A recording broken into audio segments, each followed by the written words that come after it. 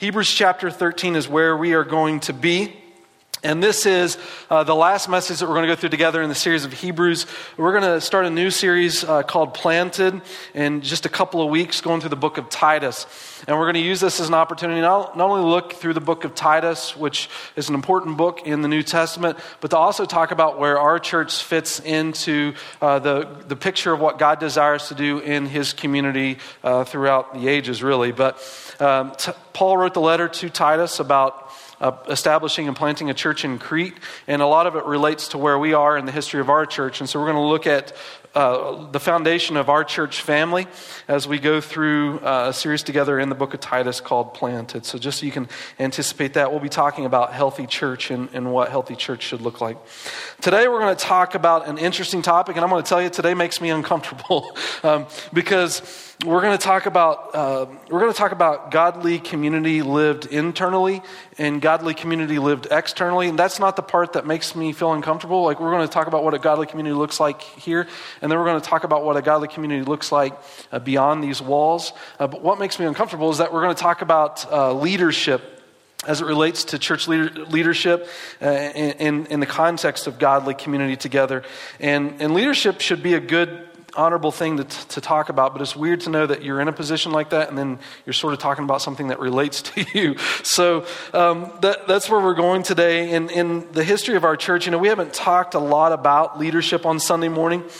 We've cautiously and carefully, I think, worked to help shape that here at our church. But I think it's something that we take seriously in how we qualify leaders here at ABC and what we want that to look like. And it's something that the foundation that we're going to be laying more so here in the future, because some of you may not be aware of this, but we're considered a church plant. And we're not a fully independent church yet because other resources from outside of the state of Utah are funneled here to ABC for us to be able to sustain as a ministry. And so we started this church in a living room. We've moved about 6 different times. We've done a few projects here as well. And so we've been getting to from the baby stage to the crawling and now walking. And it's been beautiful to see how God has grown a community here that makes a difference in the area in which we are living. And so leadership is a part of that, something that we want to put out for us to understand how that looks for ABC and the health of our church.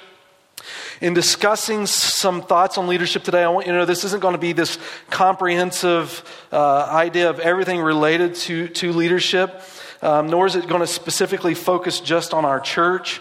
I think we'll talk a little bit about our church in today's message, but this is going to carry thoughts related to leadership no matter where you are in life. You can apply this to leadership in the business world. You can apply this to any other church context in which you're a part of. This is just some important things to talk about as it relates to leadership. And as I consider this topic today, there's so many things I would want to touch on that necessarily this text doesn't talk about.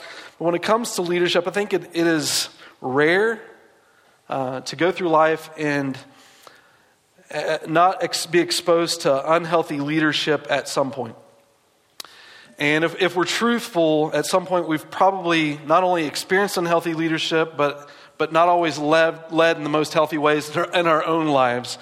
And we're going to have ups and downs as it relates to people in their leadership, but bad leadership should not prohibit any of us from following Jesus. If a bad leader is the reason we stop following Jesus, I think it's worth posing the question, were we ever really following Jesus to begin with?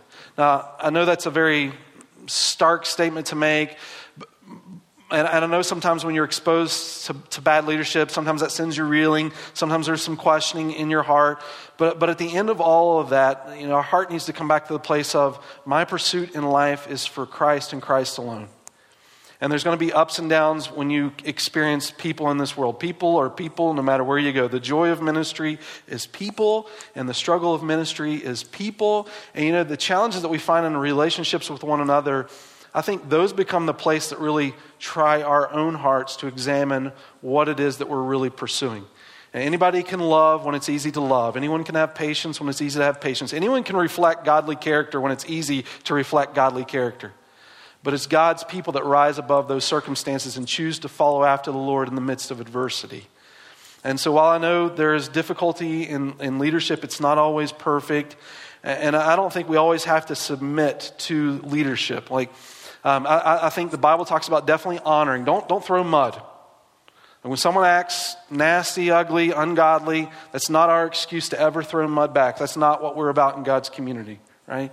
It's not good because someone else is dishonoring to them, dishonor them. We wallow around in the same pit that they wallow in when that happens.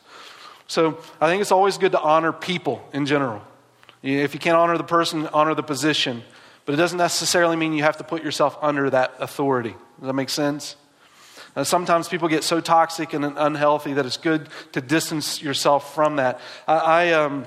When you think about this passage, I want us to know this passage isn't necessarily talking about that. There's passages of Scripture that relate to how to interact when leadership goes to a bad place. But I just want us to know that it doesn't mean that you always have to submit if someone gets to the place where they become so intoxicated, it's unhealthy for the body of Christ. But that being said, let me talk about godly community lived internally. And these first few words are exactly why I start off this saying, it's not the one that you necessarily want to pick as the verse for Sunday. Like if I just had to go through Scripture, I'd pick the warm and fluffy, make everybody happy, and let's go home and smile kind of thing. But then it says these words: obey your leaders and submit to them. And I know submit is a 6-letter word, but it almost is like we treat it like a 4-letter word sometimes. What does it mean when you read this in Scripture? Obey your leaders and submit to them. Submit is a scary thing, especially if leadership isn't that great. And what if leaders are unhealthy? When you think about the biblical idea of submission, though, as it relates to this passage, submission in Scripture really builds beautiful community.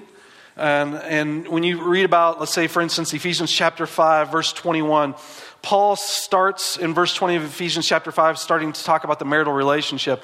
And the first thing that he says and bring up the marital relationship is submit to one another as in Christ. And then he starts to build this picture. Wives, submit to your husbands. And then on the other side of that, he says, husbands, die for your wives. There's this picture of, in both instances, this laying down of their life for the benefit of the other. And when we look about this word submission as it's described in Scripture, it's the same picture in the body of Christ. There's certain positions within Scripture, but what we're going to see in this passage of Hebrews is this idea of submission, not a one-sided picture. But the biblical picture of submission is God's people laying their lives down for the benefit of others. Now, I know when we talk about this word submit that it gets a little uncomfortable, I think for everybody. Because there becomes, with position, the opportunity to abuse. Does that make sense? So you think of creatures God's made in this world. When God makes a mouse, God makes a horse. Mice, I'm sure, are good for something. But when you think about a horse, you can do a lot of productive things with a horse, right? But when that horse doesn't live in the boundaries for which it was created to do productive things, it can also be very damaging. Same thing's true with position. Right?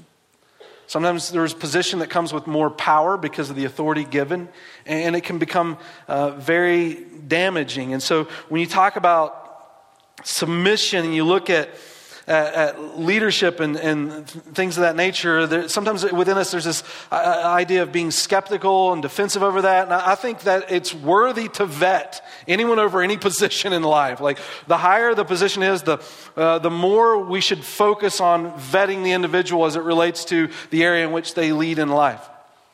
And so when it comes to the biblical picture of leadership, I think it's important to just get an idea when Scripture talks about leading, what that looks like. Because in your own life, there are positions in your life where you wear the hat of leader, and there are positions of your life where you're under maybe someone that is a leader. And so what does that look like? God has got us in a place in life to be influencers in some area, in some way. Like this morning, the way you encourage one another, you have the ability to influence, to speak life or to speak death into the hearts of people around you. To use your lips to express praise to God or destruction, right? And so we all have the ability to lead in some way. And what is the biblical picture of leadership? In society, it's sort of this top-down approach where it just rolls downhill onto the people. Like you want to be the top dog to sort of tell everyone else what to do. In Scripture, there's a different structure than the common worldly perspective that we would see in our society today. In fact, if I just gave you a few sections of scripture that I like related to leadership, I don't have time to dive into all these, but I just want you to see the way the Bible paints the picture of what leadership is about. And so Philippians chapter 2, one of my favorite sections of scripture. This section of scripture was actually an early creed the church sang within the first couple of years after Jesus' crucifixion. Paul included this hymnal creedal statement in the book of Philippians chapter 2 in describing leadership. And he says this: do nothing from selfishness or empty conceit, but with humility of mind, regard one another as more important than yourselves. Do not merely look out for your own personal interest, but also for the interest of others. Have this attitude in yourselves, which is also in Christ Jesus, who though he existed in the form of God, did not regard equality with God as a thing to be grasped. The way I always interpret this for us is just to say, look, Jesus was the most important person in the room, and he didn't have to go in the room and say, hey guys, I'm the most important person in the room. Jesus was a servant. But he emptied himself, verse 7, taking the form of a bondservant and being made in the likeness of men, being found in the appearance as a man, he humbled himself by becoming obedient to the point of death, even death on the cross.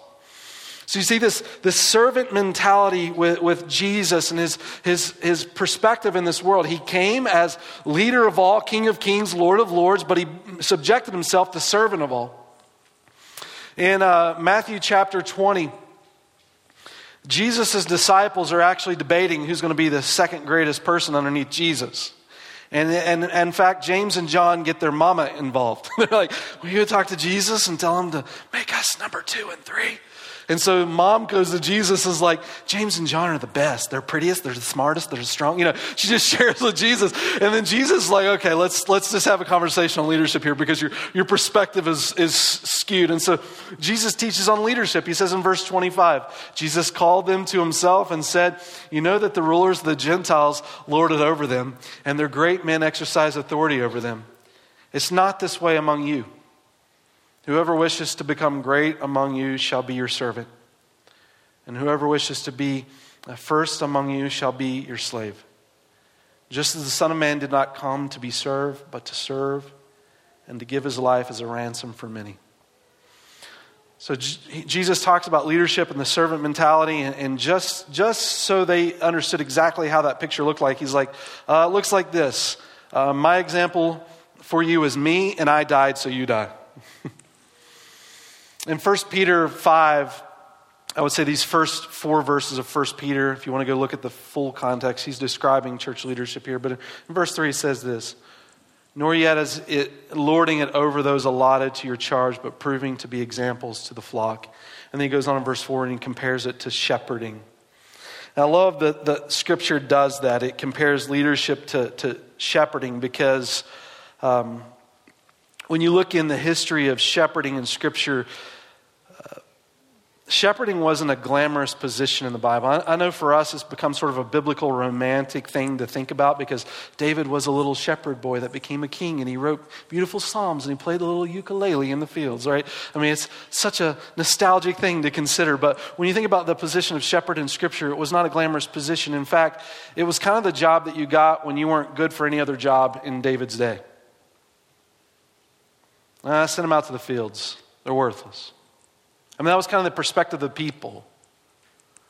And so shepherding wasn't this glamorous position. And I love that because God compares leading to shepherding. It's not this glamorous thing where it's about climbing the ladder and being at the top. It's about taking the lower road and serving people to help them become all that God's called them to be. It's about dying to self for the sake of others. And so 1 Peter paints this picture. You see that in Matthew, you see it in Philippians. When you think about what God's led you to be in this world, and the image is Jesus, and the image is about getting beneath people to help them become all that God has called them to be. But when you look at this passage in Hebrews chapter 13, verse 17, obey your leaders and submit to them. Couple of things I just want to point out to us as we think about texts like this. God calls the church to appoint godly leaders.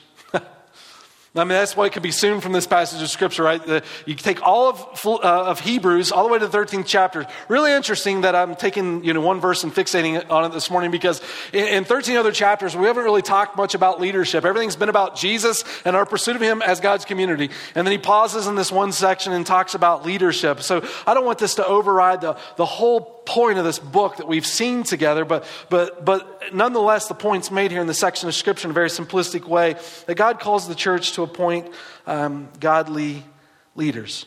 Now, that's necessarily not making submission any easier, but nonetheless, leadership becomes important. If I just gave some crazy examples, sometimes it's fun to leave the church office unlocked and just sit in here and to see who comes in off the streets, because you get people that come in every once in a while that like I'll have a guy that comes in and pronounces that they're here to lead the church, and sometimes I get the wonderful position of saying that's crazy and we're not following that crazy train anywhere. I'm glad that you think God's told you to come in here and tell you that you should be leading this church, but that's not how this works, right? So there's a sense that leadership's necessary to guard the gate. I mean, sometimes you'll think we're a community, we're a church, and therefore being a church, it means we have an identity. And the identity, there's a particular truth that we want to hold to.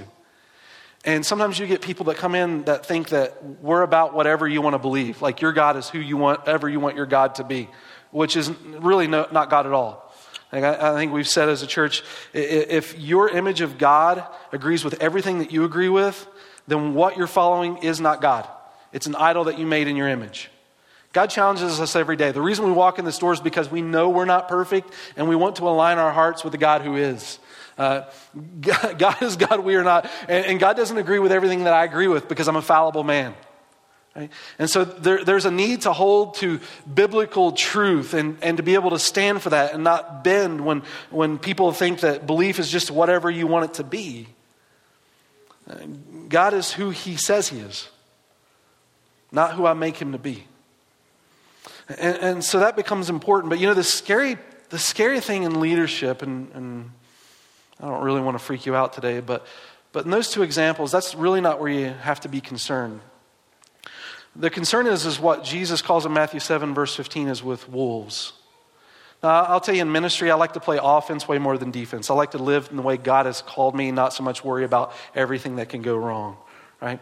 But Jesus talks about Matthew 7, verse 15. He talks about wolves. And, the interesting thing about a wolf, and Jesus describes it as a wolf in sheep's clothes. The interesting thing about a wolf is a wolf never thinks they're a wolf. They always just think that they're simply a misunderstood sheep. And so if you just kind of get their perspective, then you'll agree with them. And so they kind of try to win people to their sides. Those are the people that need to be maybe more concerning. We're going to end this series by looking at Ignatius here at the end of the sermon. But last night I was going through the history of Ignatius, and he was martyred in 108 AD. And his martyrdom date would actually be Wednesday of this coming week. And Ignatius, when he was, right before he got martyred, he was eaten by animals in the Roman Colosseum. They tore him to shreds. And right before he was martyred, he started writing letters out. And Ignatius was was discipled by the Apostle John.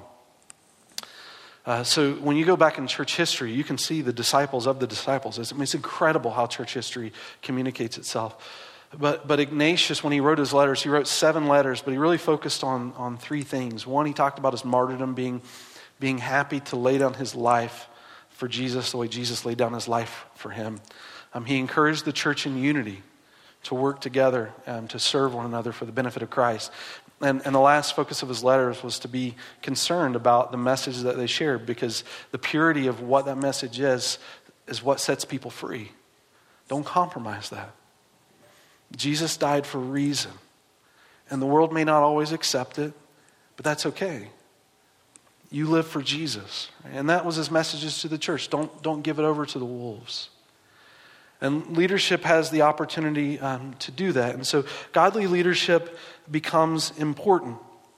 And the author then begins to explain why. He in the rest of Matthew, just highlighted these verses to us. Remember I said to us, when the Bible talks about submission, it doesn't really ever just say it to one person. It always talks about on both sides of the fence. And so when it comes to leadership, it says, obey your leaders and submit to them. And this is why, for they keep watch over you.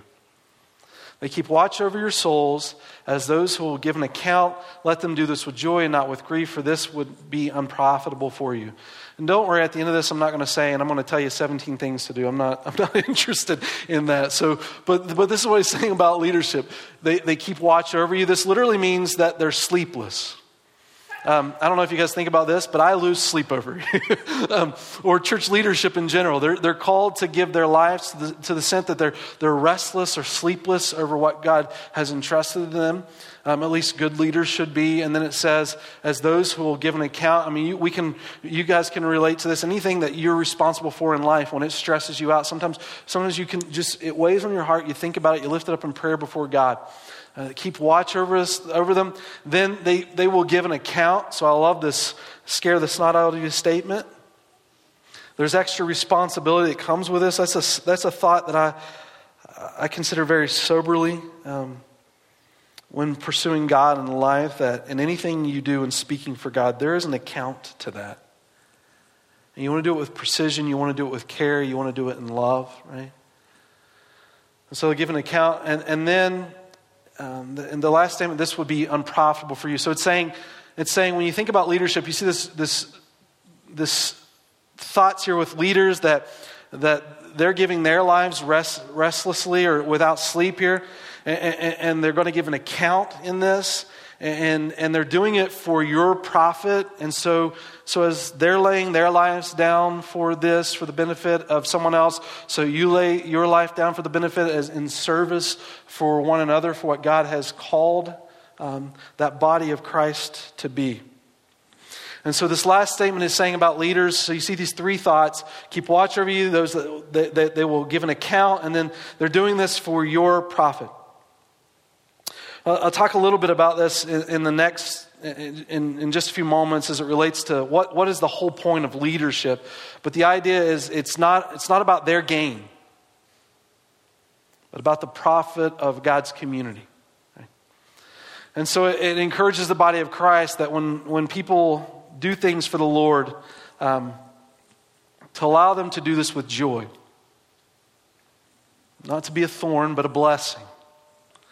And I think that should be true with anything that we do in life. And by the way, when we talk about leaders in this verse, I don't think it just means elders in the church or pastors in the church. I think it's people that just step up to lead for the cause of Christ. We want to encourage them. We want to exhort them. We want to affirm them. We want to commission them. We want to recognize their giftedness and declare where we see God working in their lives so they can run the race that God has called them to run. And truthfully, if I'm just being completely frank with us, God's called us all to lead, guys. There's a statement, I think it was by Charles Spurgeon, that said there are two types of Christians. One that lives their lives as missionaries for the Lord, and there are imposters. That's it. And so what he's saying is God's called us all to lead. And so there's a certain characteristic when you start thinking about your influence as you live in light of God and you start gaining wisdom. I think God expands your opportunity to make a difference in the lives of people around you. You think as an adult, when you first step out on your own and living on your own, you're happy to have the beanbag chair all duct taped and maybe the television with the rabbit ears. But as you go along in life, you start accumulating some things. And the more you live your life, the more you become responsible for. With the things that you're responsible for, what kind of leader do you demonstrate being? And you think about, in verse 17, he says, leaders laying themselves down for the benefit of the other. If you look at the rest of the context of this passage, Paul starts talking about himself and Timothy in verse 9, the writer of Hebrews, which is Paul, verse 19 and verse 23. Look what he says. And I urge you all the more to do this so that I may be restored to you the sooner. He's asking them to pray for him in verse 18 so that he could be restored to them because he's looking to serve again. I want to be out of prison to better serve. And then verse 23, take notice that our brother Timothy has also been released, with whom, if he comes soon, I will see you. He's saying Timothy he's in jail. He's about to get taken back out of jail. I mean, he's given his life to the point he's gone to jail for this, and he could have been martyred for this. But he's just wanting to get back to just bless and serve the body of Christ. Look, if leaders are only leading for the position they receive, then it's not godly. Like, leaders don't need titles. They don't need position. They understand they're given place of influence, and they just seize the opportunity for the benefit of others. Yeah, titles might happen along the way. Positions may be clarified. But really, the driving force behind it all is how can I bless the people around me? What has God given me the opportunity to do and leverage and the privilege and living for Him? I would point out to us as well in this section that when it talks about leaders, that the church, in reference to this, it's saying it in the plural form. I think that's important. It's not just saying obey a leader, but it's saying leaders, meaning in our lives we should have multiple leaders influencing us, speaking into us, sharing things with us that are even difficult. When I first became a Christian, one of the things that I loved, and I didn't realize that this was not normal in Christianity until a little later, but I was immediately discipled by the church leaders where I was at, and they said hard things to me all the time. we were very transparent and candid with each other. Learning to expose ourselves and the difficulties that we faced in life, the areas where we were weak. Sometimes we did stupid stuff. Like all of that, it was just, we could just speak candidly into one another's life, because our goal wasn't so much about just about ourselves, but it's about helping self become what God has called us to be. It's about Jesus and His glory. And that was more important to us than our own personal preferences and our own pride that we wanted to hide behind in our hurt feelings. By the way, unbuttoned button. Guys, tell me when that happens. I'm talking about being transparent and saying things to each other, and my shirt's not even on all the way.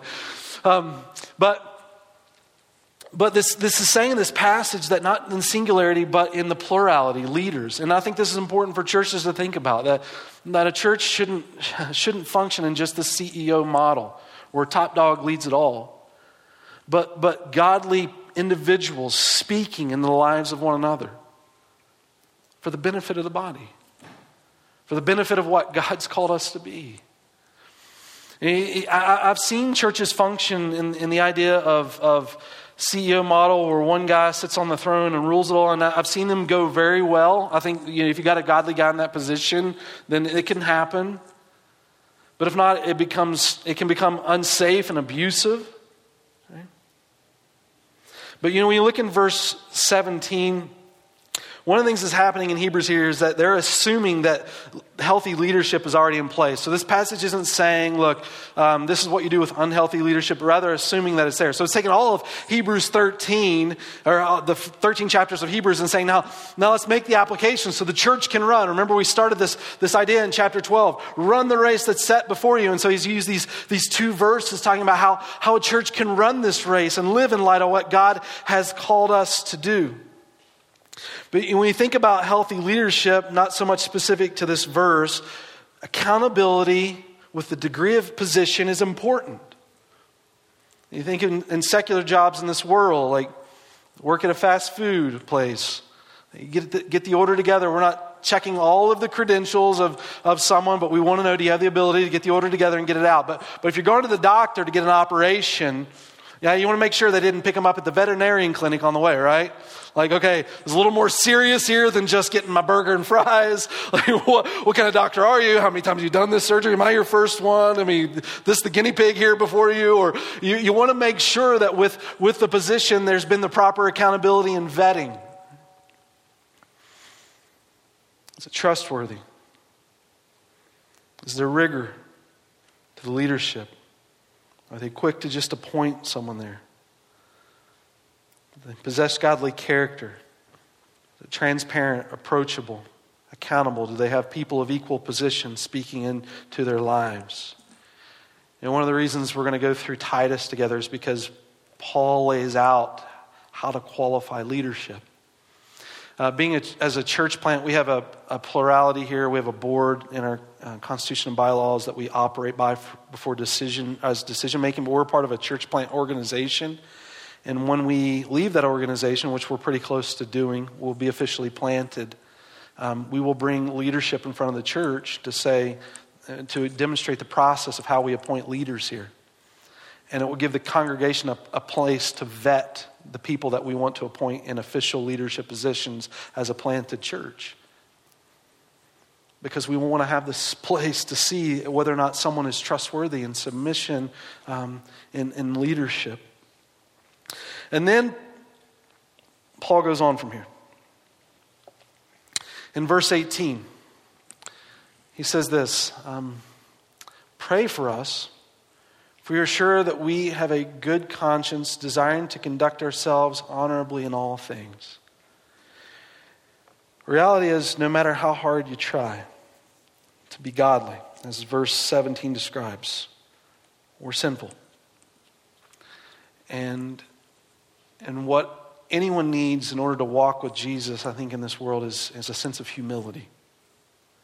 Like, none of us have arrived. I remember one time being in a church and watching this guy get up. He was a guest speaker, and he did not know his Bible. And he got up and spoke, and he said, I've gotten so holy I don't sin anymore. It's like, well, I'm glad someone's made it, So let's everybody stand up and give him a round of applause, right? But instantly in my mind I'm thinking, man, if you would just read, go home tonight and read 1 John chapter 1, please. Because it says in verse 8, if we say we have not sinned, then we deceive ourselves and the truth is not in us. But if we confess our sins, he's faithful and just to forgive us of our sins and cleanse us from all unrighteousness. If we say we have not sinned, then we deceive ourselves. No one's perfect. And even the Apostle Paul in this verse, pray for me. We have a good conscience, but I'm thinking about old dude over here that's watching my prison cell and I'm about to go crazy on him, right? Like you don't do this in your mind right now, but maybe in your life at some point you've thought of someone that when they get in your presence, all of a sudden you start getting that tick. You're like, I'm going to blow up. But when it comes to pursuing Jesus, you have way more to lose by responding by throwing mud as they've done that towards you. Because you're in a position to speak life in their life, to represent Christ. And by dishonoring them, you could also dishonor Christ in their lives. And so Paul's saying, look, the struggle is real, right? People are hard. And sometimes I just want to open my mouth and let them know how hard they are. But I live for a king. And he's called me in this world. And what he's done in transform my heart has been so incredible. You think Paul's been a murderer. And what he's done in my heart has been so incredible. I know he can transform that heart. And I don't want to lose the place in this person's life to speak truth and not death. To see how God can transform. And so here's this leader that many would look at as, man, this is the most godly Christian to ever live. And he's saying, pray for me. I walk in this world in humility because I walk in this world in the flesh. But I want to live for God. And so no matter how much you splice this, no matter how much you try to find, the most perfect scenario, I don't think it exists apart from God's people just learning to walk in humility. So this is how godly community lives internally. But can I tell you guys, our idea in this isn't to get fixated on some hierarchy in the church, because that's not what ultimately God called us to.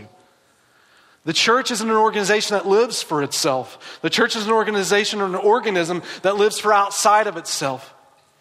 And if all Jesus was interested in was your salvation, as soon as you're saved, man, he'd take you out of the world. But he's called you in this world to be a light in the midst of darkness. And so that's why when you look at all of Hebrews, the first 13 chapters, when it talks about leadership, he only talks about it in one verse because he understands that this is here for just a reason. And then we got to get beyond this reason so we can do what God has called us to do. And so you ask the question, well, why does leadership exist? It's not to get focused on climbing some corporate ladder. He says it like this in Ephesians chapter 4. He says, and God gave some as apostles and some as prophets, some as evangelists, and some as pastors and teachers for the equipping of the saints, for the work of the service, to the building up of the body of Christ until we all attain to the unity of the faith. Why does God establish any leadership? He tells us in verse 11. Well, the answer is in verse 12. For the equipping of all of us to do what God has called us to do in Him. It's to get underneath people, to leverage whatever gifts that you have to serve the body of Christ so that we can become all that God has called us to be. That's it. It's not about butts in the seats, but God's people in the streets. It's not about our seating capacity, but our sending capacity. It's about discipleship. That's what he's saying. That's about helping us learn and grow in God's word so we can leverage that outside of the world. It's not about being ingrown, but about externally thinking how God has called us and multiplying. I say for our church, our vision for this church when we started, we picked this area because it was the highest concentration of a population that didn't have an established church in a city. And we wanted to see a church established here that could grow. We're not about building a kingdom. We have no grandiose plans of building an auditorium that seats thousands of people. That's not the concept of what we think Scripture shares. Now, that could happen. And we could have a large church one day, who knows? But our desire is to multiply. That's what discipleship is about, multiplication. So our dream is to have built a facility that can accommodate to about 300 to 400 people and just keep growing, because we see cities around us within this county that have never had a mainstream Christian church at all. Now, how do you have a country where people left from another country, persecution, to go to a land to establish a place in Christ, to still have entire cities being built without churches? Makes no sense. If God's community has a message that's that freeing, that delivering, then we should do something with that. It's not this ingrown process of a hierarchical structure. It's about multiplying and leveraging all that underneath of us so that we can become disciples capable in Jesus of declaring what Jesus has done in our lives. Okay. For the equipping of the saints, right? Now look at this. If we go back to Hebrews for just a moment. Now the God of peace, who brought us from the dead, the great shepherd of the sheep through the blood of the eternal covenant. The eternal covenant, by the way, is the new covenant, even Jesus our Lord, equipping you in every good work. This is to do his will, working in us that which is pleasing in his sight. So look what it says in verse 21. Very first word, look. To equip you in every good thing. That's exactly what we read in Ephesians chapter 4, verse 12.